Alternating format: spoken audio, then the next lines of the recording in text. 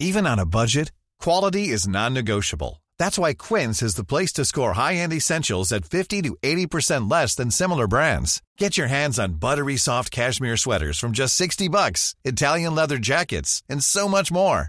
And the best part about Quince, they exclusively partner with factories committed to safe, ethical, and responsible manufacturing. Elevate your style without the elevated price tag with Quince. Go to quince.com/upgrade for free shipping and 365-day returns. The Opinion Line on Cork's 96 FM. Dr. Crosby, thank you for taking my call and being with us on The Opinion Line on Cork's 96 FM. The recent report is disturbing on a number of levels, but you say excessive drinking seems to have a worse effect on women. And why is that in simple terms? PJ, thank you for having me first and for bringing this issue to the attention of your listeners.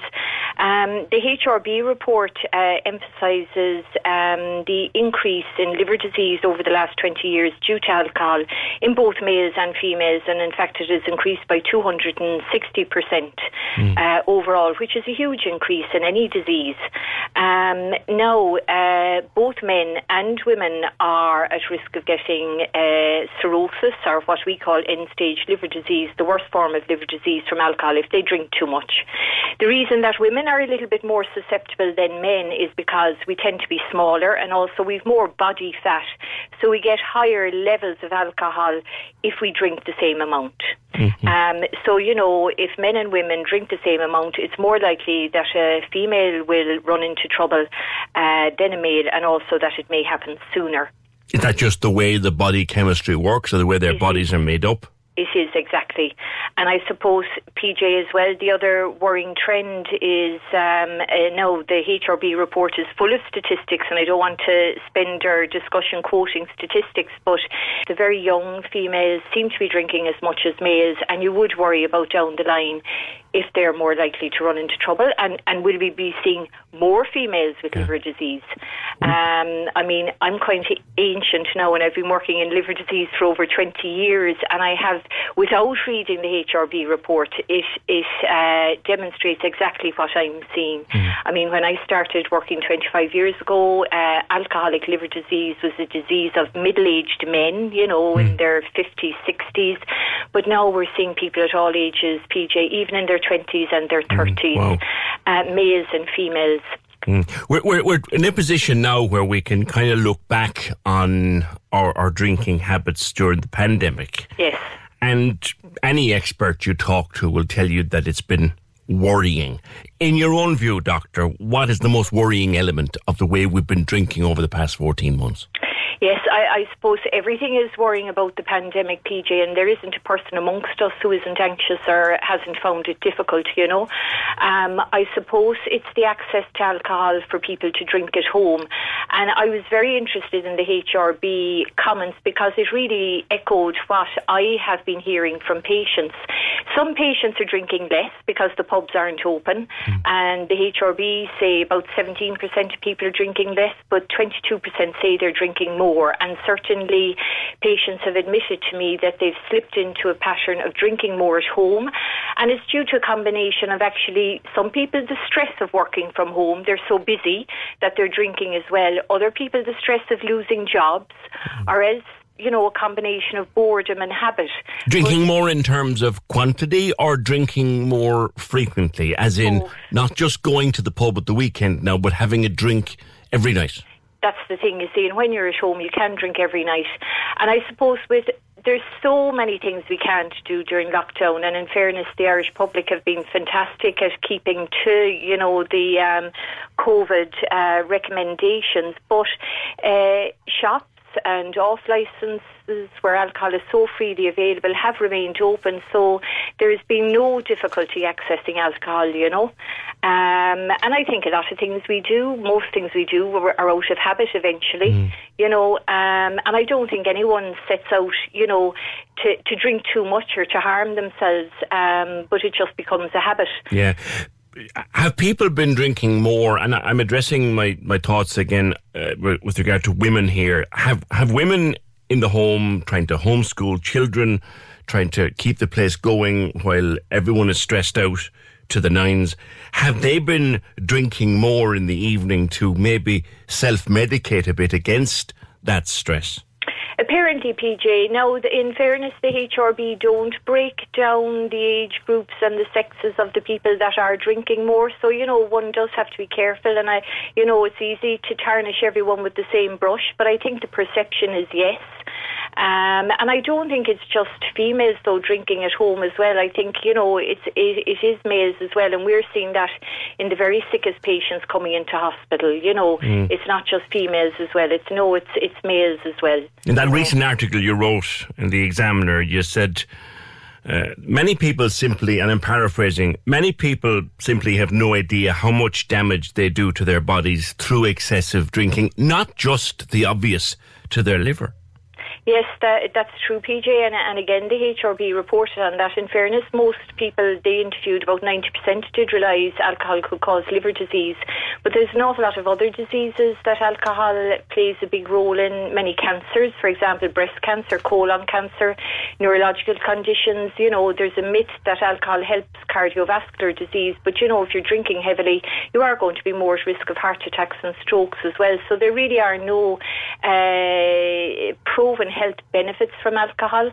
And I suppose I did give a demonstration in that article of a very unfortunate lady who had been drinking heavily, was separated and had 2 young children. And unfortunately, she died during her first hospital admission, which we do see happen, which is terribly sad. And I remember her saying to me a couple of days before she died, I had no idea. She just had no idea that her drinking habit would have such deadly consequences, and she unfortunately didn't get a second chance, which, many patients will get a second chance, but we do see a high mortality rate in people with end-stage alcoholic liver disease. Are you suggesting maybe, Doctor, that in women the end stage can come faster? It can do, yes, exactly. And that's why, when I gave the reason initially why we are more susceptible to the effects of alcohol because they're smaller sizes, and that, yes, by virtue of that, it can happen at an earlier age. Now, the government is moving swiftly, or, the end of the year anyway, to bring in minimum pricing for alcoholic drink. Will it have any real effect on the problem, do you think? Yeah, PJ, I laugh because you said they're moving swiftly. The Public Health Alcohol Act apparently was the longest ever in Irish legislation to go from a bill to an act. It took over 3 years because of an awful lot of opposition from everyone. So some of the elements have been introduced. As we've all noticed, alcohol is separated now in shops and in, petrol stations and that from other goods. The minimum unit pricing is a very interesting one because it basically means that you can't buy very cheap alcohol. I mean, at present, you can buy harmful amounts of alcohol for over €6 for a female, over €8 for a male a week. And there are many patients who will tell me that they will drink as much as they can afford. So this is targeted at people who drink dangerous amounts of cheap alcohol. It will set €1 per unit of alcohol, which, PJ, is still very little. I mean, the cost of alcohol has not increased in line with other goods and food. With minimum unit pricing, it's part of the whole story. The other elements of the Act are very important as well. Education and awareness, and you've played a huge role in that yourselves on the radio, but legislation, as we've seen with, road traffic deaths, the smoking ban, even the COVID regulations, legislation is black and white and it does work. It has been introduced in Canada and Scotland, and they've already shown benefits. They've already seen a reduction in alcohol-related harm and deaths in the 2 countries where it is introduced. Coming back to that unfortunate case history that you referred to in your article, Miriam, as you called the woman, how would minimum pricing prevent the next Miriam, as it were? Yeah. Well, PJ, I think it's obvious. You walk into the supermarket and there's 3 bottles of wine for the price of 2. Of course you'll buy the 3. And if it's there, will you drink it? I mean, I think most of us will. And this is the scary thing about addiction. None of us are immune. There's no vaccine against addiction, So marketing is everywhere. And again, that's part of the act, You'd feel a fool if you didn't pick up the cheap offer, And these offers, where you can buy a meal for €20 for two, and the meal consists of a bottle of wine as well as everything else, That's not healthy marketing. And people, of course, will appeal to it. Who wouldn't save their money and buy 3 bottles for the price of 2? And if it's in the press, you're going to drink it.